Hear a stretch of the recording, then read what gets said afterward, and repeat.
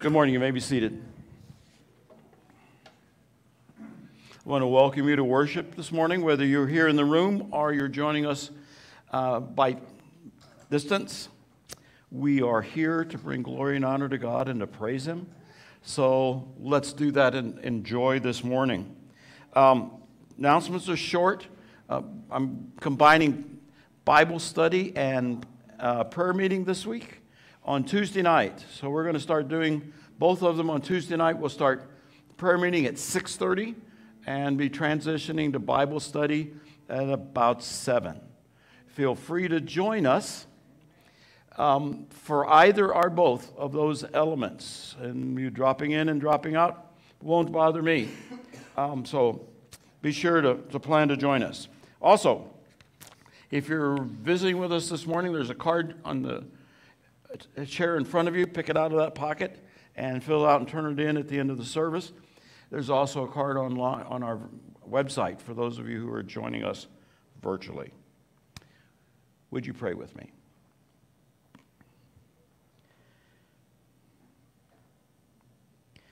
Lord, we come before your presence. We are humbled by the opportunity and the responsibility. We are also humbled because we know we're not worthy, but that you have made us worthy by the blood of your Son. So that promise we claim, and we are here today ready to meet you. So let our hearts and our minds be stilled. May we be receptive to the leading of your Spirit. In Jesus' name I pray. Amen. We're going to read Psalm 136 together. I will read the first slide. You will read the second. So would you stand as we continue in worship in the word of the Lord? Oh, give thanks to the Lord, for he is good. For his steadfast love endures forever. Oh, give thanks to the God of gods. For his steadfast love endures forever. Oh, give thanks to the Lord of lords. For his steadfast love endures forever. Who alone does great wonders. For his steadfast love endures forever. Who by understanding made the heavens. For his steadfast love endures forever. Who spread out the earth on the waters. For his steadfast love endures forever. Who made the great lights. For his steadfast love endures forever. The sun to rule over the day. For his steadfast love endures forever. The moon and stars to rule over the night. For his steadfast love endures forever. It is he who remembered us in our low estate. For his steadfast love endures forever. And rescued us from our foes. For his steadfast love endures forever. Who gives food to all flesh. For his steadfast love endures forever. Oh, give thanks to the God of heaven. For his steadfast love endures forever. Remain standing, we'll sing. Please be seated. We're going to come together in prayer. And I invite you to be active in this time and not passive. I will lead us in prayer, but my desire is that you be praying with me. You can listen out of one ear. You're capable to do that. We're grateful that Belinda Floyd got a plan. Their trip was relatively uneventful and safe, and she's now scheduled for surgery on the 3rd, so be praying for that as well. Everett came through his outpatient surgery well, and I'm sure he's doing well. He was ornery with me this morning. I take that as a good sign.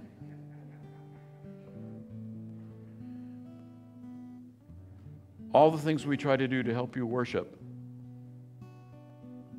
can be blocked if you don't come with an attitude of worship. So let us worship together in prayer.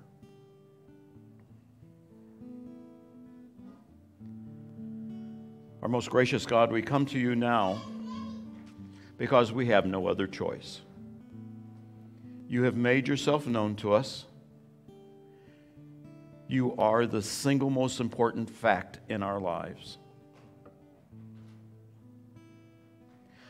To ignore you would be the same as ignoring the air around us, or the water or food that must replenish our physical needs.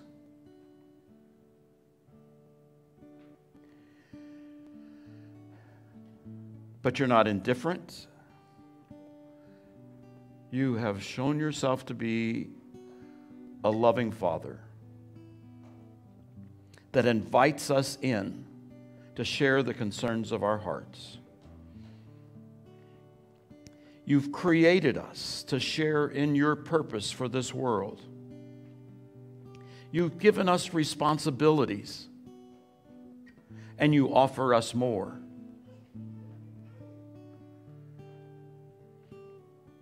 May we be true servants in this week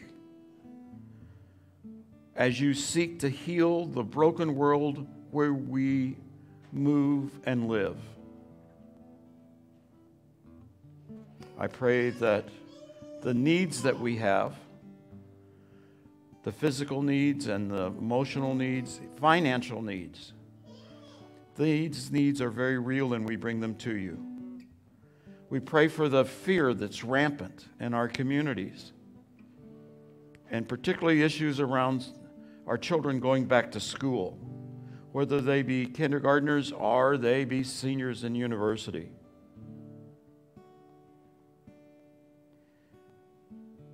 May we listen. May we act responsibly. And may we trust in you. So, Lord, bring us to worship. Bring us to your word. May your Spirit guide us so that we hear what you have for us this day. In Jesus' name we pray.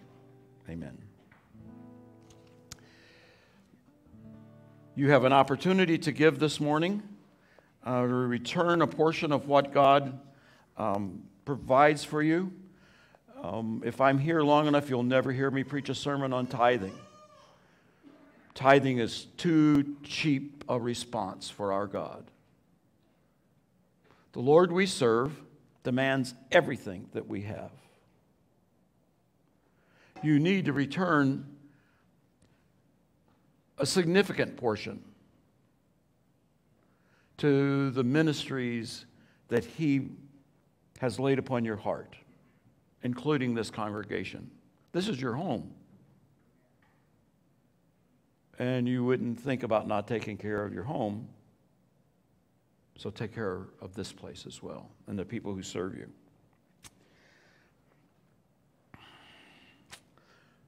Would you stand as we read our text? Found in Matthew chapter 5, verses 14 to 16. You're the light of the world. A city built on a hill cannot be hid. No one, after lighting a lamp, puts it under the bushel basket, but on the lampstand, and it gives light to the house. In the same way, let your light shine before others, so that they may see your good works and give glory to your Father in heaven. This is the word of the Lord for the people of the Lord. You may be seated. You know, you don't appreciate light until you've been in darkness. I was made aware of it most of my life when we went to my grandparents' house, my mother's parents. They had the only house on a 10-mile stretch of Woods, Arkansas Road in Stone County. And when it got dark there, it got dark. Our oldest son was about 6 months old, Brenda tells me. I asked her to verify this.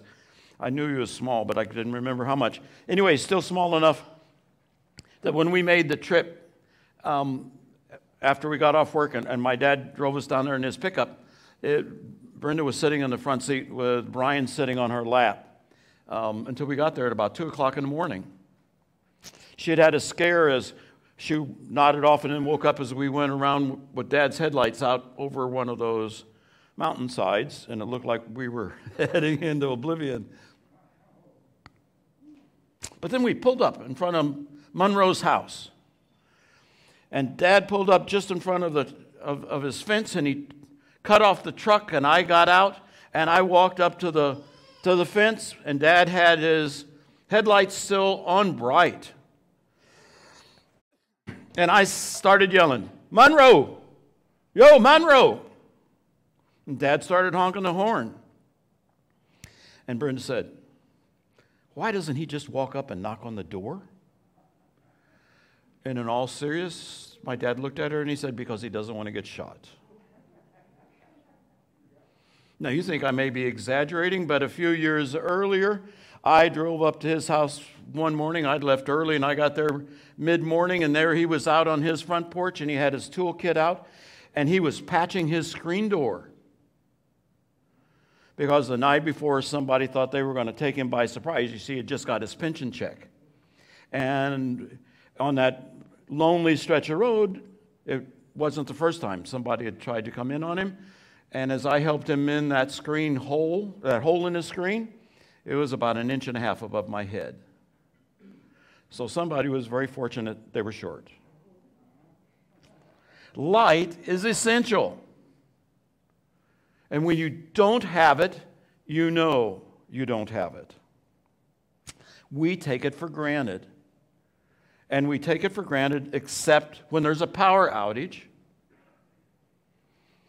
But my guess is each of us have a story about the oppressiveness of darkness. Maybe not as dramatic as mine, but you probably didn't have a grandfather as dramatic as mine. Maybe you did. But this type of oppressive darkness is the context for these people sitting on this hillside. Remember, we're still in the Sermon on the Mount. Last week, they were sitting there and they heard Jesus say, "You're the salt of the world," or the salt of the earth. And they're still sitting there, and not much has transpired, and they're probably still mulling over that point. What does he mean that we're the salt of the earth? And what does he mean? Is this an insult when he says if you've lost your saltiness, we're going to throw you out on the road and you're not going to be good for anything except for people to walk on? I mean, you may not have got that insult, but some of those folks may have been insulted. They're still mulling this over, and all of a sudden, he says, "You're the light of the world."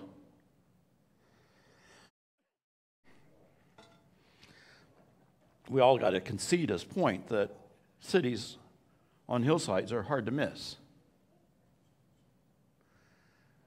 And it's likely, scholars say, that lighting a lamp and putting it under a bushel was a proverb. That you don't do that kind of thing if you're smart. That smart, reasonably intelligent people don't hide lights they've just lit. But one thing you won't catch, and this occurs in Jesus' teaching often, and unless we go looking for it, we miss it, is the fact that these people were probably nodding their heads in reference to Isaiah 49:6. Which is the backdrop to what they probably heard, where he said, "It is too light a thing that you should be my servant, to raise the tribes of Jacob and to restore the survivors of Israel. I will give you as a light to the nations, that my salvation may reach to the end of the earth." Jesus didn't have to quote this. They knew it. And it was probably their backdrop, that they were being reminded that they are the children of Abraham. And Abraham was promised, and his descendants were promised to be a blessing to the entire world.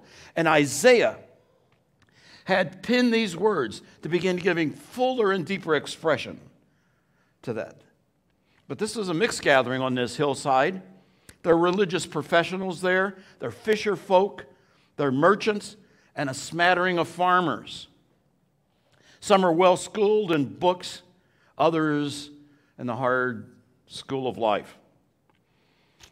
But it's safe to say that two things were common. They were Jewish, and they were there to hear Jesus. So they were ready to hear this referral to this well-known verse. But then another verse follows, verse 7. Thus saith the Lord, the Redeemer of Israel, and his Holy One, to the deeply despised and abhorred by the nation, the slave of rulers, kings will see and stand up, princes, and they shall prostrate themselves because of the Lord, who is faithful, the Holy One of Israel, who has chosen you. Being chosen by God is not something new to these folks. It's something they take for granted. But Jesus is in the middle of a sermon where he's saying, the kingdom of God is at hand, and here are the characteristics of the people of the kingdom. So these people who took for granted being the light of the world and having these type of responses expected because they were descendants of Abraham, weren't prepared when Jesus took and shifted just a quarter of a turn to being that the ones who were the light of the world, the ones who were the salt of the earth, were those who accepted his call to repent and take their place in the kingdom.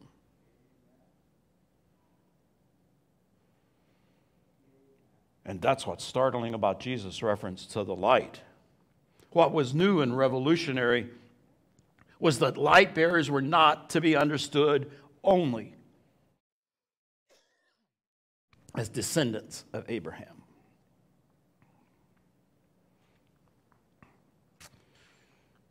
How long did it take for us to begin to take for granted who God's children were? Every denomination has this sense of entitlement. But the kingdom exists outside of our congregations, outside of our denominations. The kingdom is God's plan for the world. It's been his plan from the beginning, Paul says, revealed in recent times in Jesus. And this idea of a light being a reference to it isn't new either. In the Old Testament, light was a substance that brings forth desired effects. Light keeps chaos and darkness at bay.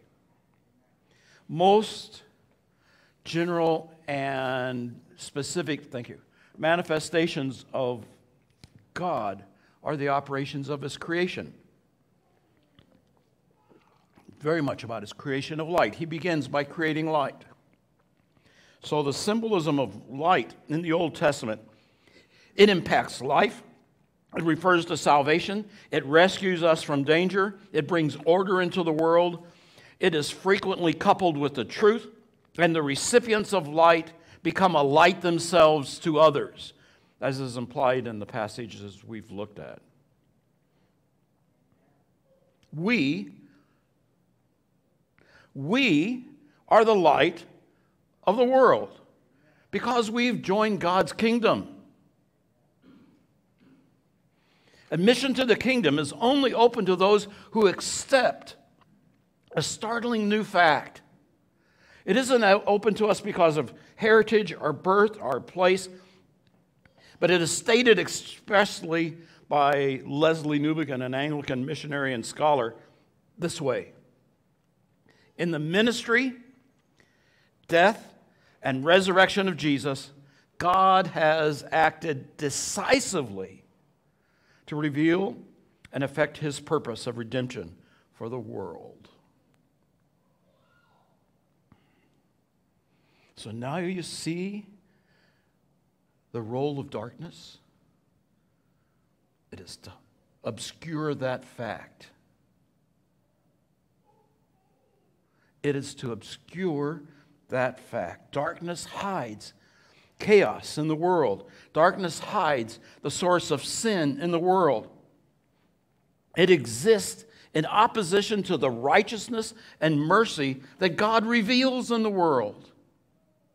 And twice now, we have been told that we are to be those who transport, who transfer that righteousness and mercy into the brokenness of the world, both in terms of a need for healing and now in a need for light. Because that's what builds shalom, God's purpose for creation. It was shalom that Adam and Eve experienced in the garden, and it was shalom that they lost. And one of the most tragic verses to me in all of Scripture is found in Luke's Gospel when he's relating the story of Palm Sunday. And Jesus rides into that town, and he halts. He gets off of that donkey. He looks out over the city, and he starts to cry.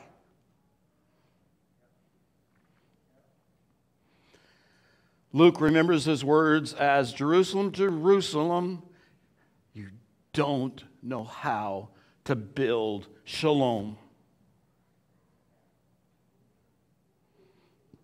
Yes, they were sinners. Yes, they had killed prophets. Yes, they had worked against God's purposes. But the tragedy that Jesus mourned over was the inability to build well-being for others and in relationship to God. You're the light of the world, Jesus says. There's a perennial temptation for those of us who are kingdom members. It's uncomfortable for us to be a subculture. It's uncomfortable for us to be, it's human nature for us to want to be in the majority and be like everybody else. One of my assignments that I've got for my sociology class is the students are going to have to describe for me how they can achieve individuality and be like everybody else at the same time. Because that's what they're trying to do. But so are you and me.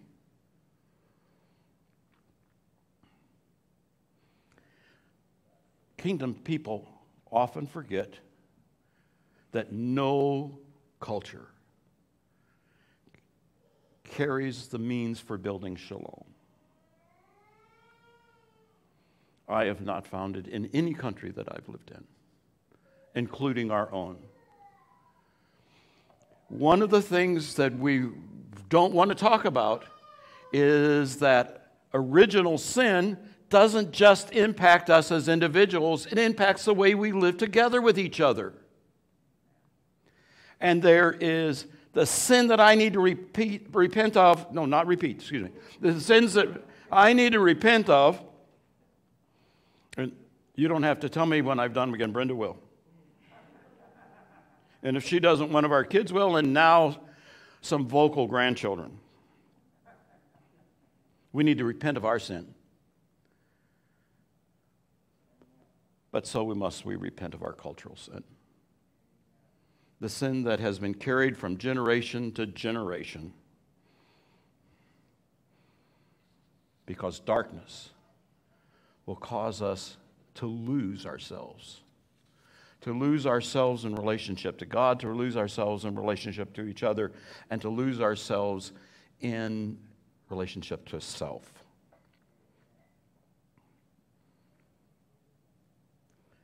So we must be on guard for sin at two levels, darkness at two levels, personally and collectively.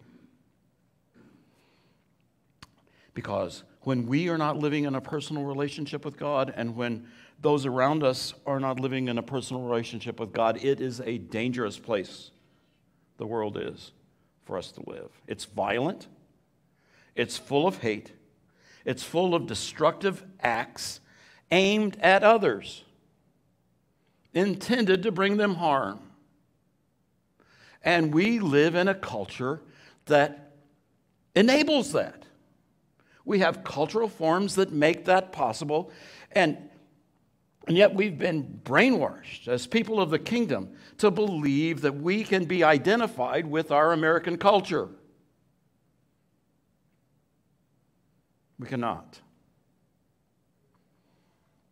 So you see a fuller picture of what it means to be children of the light, to what it means to be the light of the world requires us to be aware and speaking out, of living out, countering darkness at both levels. Now, in the Old Testament,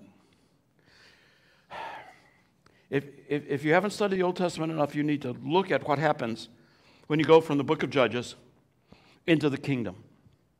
The book of Judges, there's plenty of sin, but God is continuing to work with the tribes, and He is present as their ruler.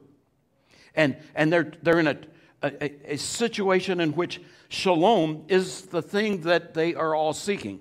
Poorly, but that's what they're seeking. When you get to the kingdom, they've given up on that. They've now decided to become like everybody else. And the kingdom and the royalty begin to make that very clear. In fact, the social reforms initiated by David and by Solomon set the Jewish community on a course of building a culture that was every bit as adverse to what God intended as any other culture around them. And then the prophets show up. Walter Brueggemann, who used to be an Old Testament professor over in Webster Groves at Eden Seminary, wrote a book called The Prophetic Imagination. And he says the prophetic imagination is possible because God is outside of our world. He's outside of our culture. He's outside of our society, and He makes His expectations very clearly known to us.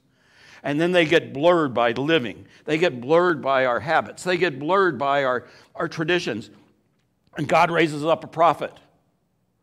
And through the imagination of what it would be if God's righteousness and God's mercy were active in that society, the prophet speaks. That's what Elijah did. That's what Elisha did. That's what Amos did. Isaiah and Jeremiah. They speak to those forces. The most powerful forces that have shaped American culture are European. British more particularly. And the racism which we have practiced is generally hidden from those of us with predominantly European identities.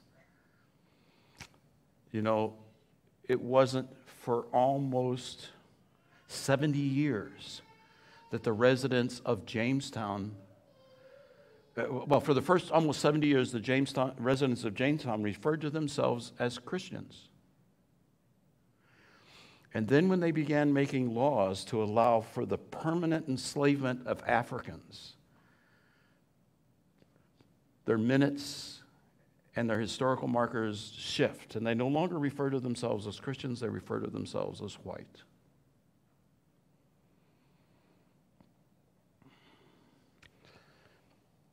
And most of the tenaciousness of racism in our culture exists at a unconscious level. You see, culture is like an iceberg. You're not aware of it, and I'm not aware of it. It operates on us, it shapes us, it gives us shortcuts on how to act. Otherwise, we would never get anything done. but it also hides from plain sight those things that we need to pay attention to. For example, where do you think our cultural emphasis on the individual came from?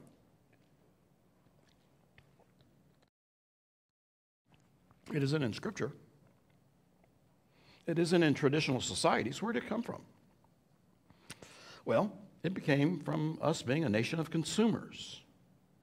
Capitalist thinkers have long advocated that the healthiest economy is the one driven by individuals seeking their own self-interest. I'm a capitalist. I'm a business owner. You didn't know that. I own a business in Rwanda. I'm a business owner. I've used business solutions to help renew communities. But an unintended consequence of our capitalism, of our culture, is when individualism has given such rise and we've become a consumer economy. It isn't just that we're a consumer economy, we are now consumers. And it isn't just what we buy. It's who we're friends with, and it is what we believe, and it's where we worship. You know, this individualism has shaped our view of how to treat the unborn. It has shaped our view of how to treat the poor and the immigrant. Because all too often our reference point is ourselves and not the character of God, which must be shining through our actions and our words. Where is our prophetic sensitivity? So Brueggemann says we've got to have this vision to live towards. It is necessary so that we can live as God's children who are salt and light. So, where do we find sin? We find it in our lives individually, and we find it in our lives collectively.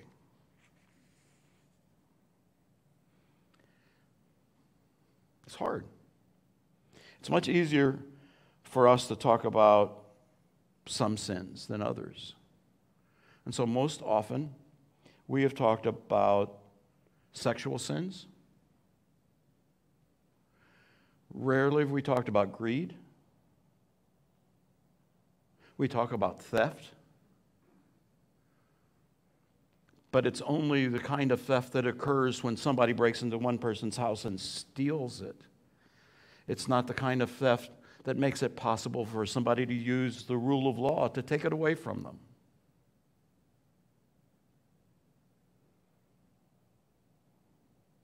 Yeah. Confronting sin is hard. And it must be approached with grace. But grace never compromises honesty. My experience has been when we are confronting darkness, that the more hidden the sin is, the longer it will take for us to uncover it, and the more attempts it will take, and the greater amount of grace that we need to extend to each other.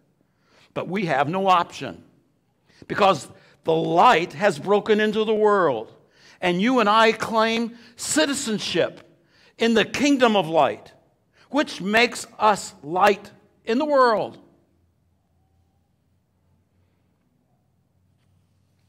So, one final caution. Don't confuse prophetic imagination with judgmentalism. Our ability to shine our light is our ability not to put bushel baskets over it. Right? Judgmentalism is a bushel basket. I mean, when our self-righteousness replaces God's righteousness, we have just inserted a huge bushel basket over our light. When our inconsistency to live in a loving, healing way with others is made known then our words of testimony have a bushel basket over them. So, it makes sense. Don't put a bushel basket over your light. Because that's who you are. That's who you are. You are the light of the world. It is not a supposition. Jesus did not say you can become. He said you are. Are you a bright light? Are you a dim light? I invite you, as we come to this time, and I will lead us in our final prayer. Before I do, that you consider the quality of your light. Do you provide a light by which somebody could read a book? Do you provide a light by which someone could walk a dark path? Do you provide a light that would enlighten a basketball court so kids could play on it? That's a lot of light. What kind of light do you provide? Let's pray.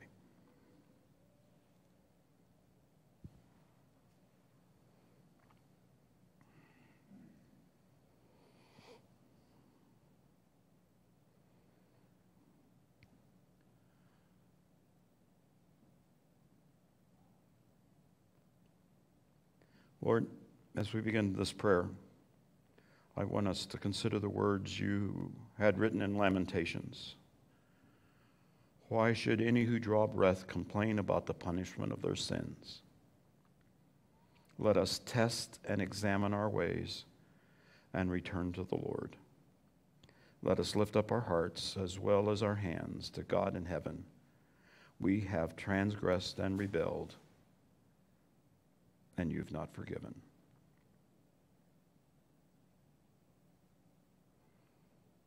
We're in the midst of crisis, Lord.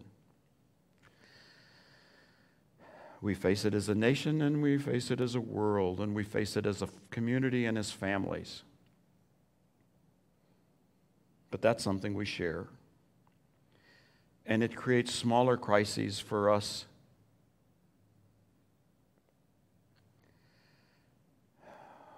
One of the things that can happen, but doesn't always, is that we can use these strains on our life, these disruptions, to reevaluate. You can lead us from personal sin because of a crisis. You can lead us to repentance over our poor behavior or our angry words. Can this national crisis lead us to repent of our national sins? Can it cause us to evaluate our economic activity in light of the principles you gave us in Deuteronomy 15? Because we are not just people of this culture. We're people of your kingdom. Help us to learn how to be that, how to do that, because you've not given us any choice. We are salt and light. I pray, Lord, that you will lead us from this place, humbled by your word and inspired by your Spirit to live your kingdom's life this week. In Jesus' name, amen. May God bless you this week. May you live lives of service and love. Go in peace.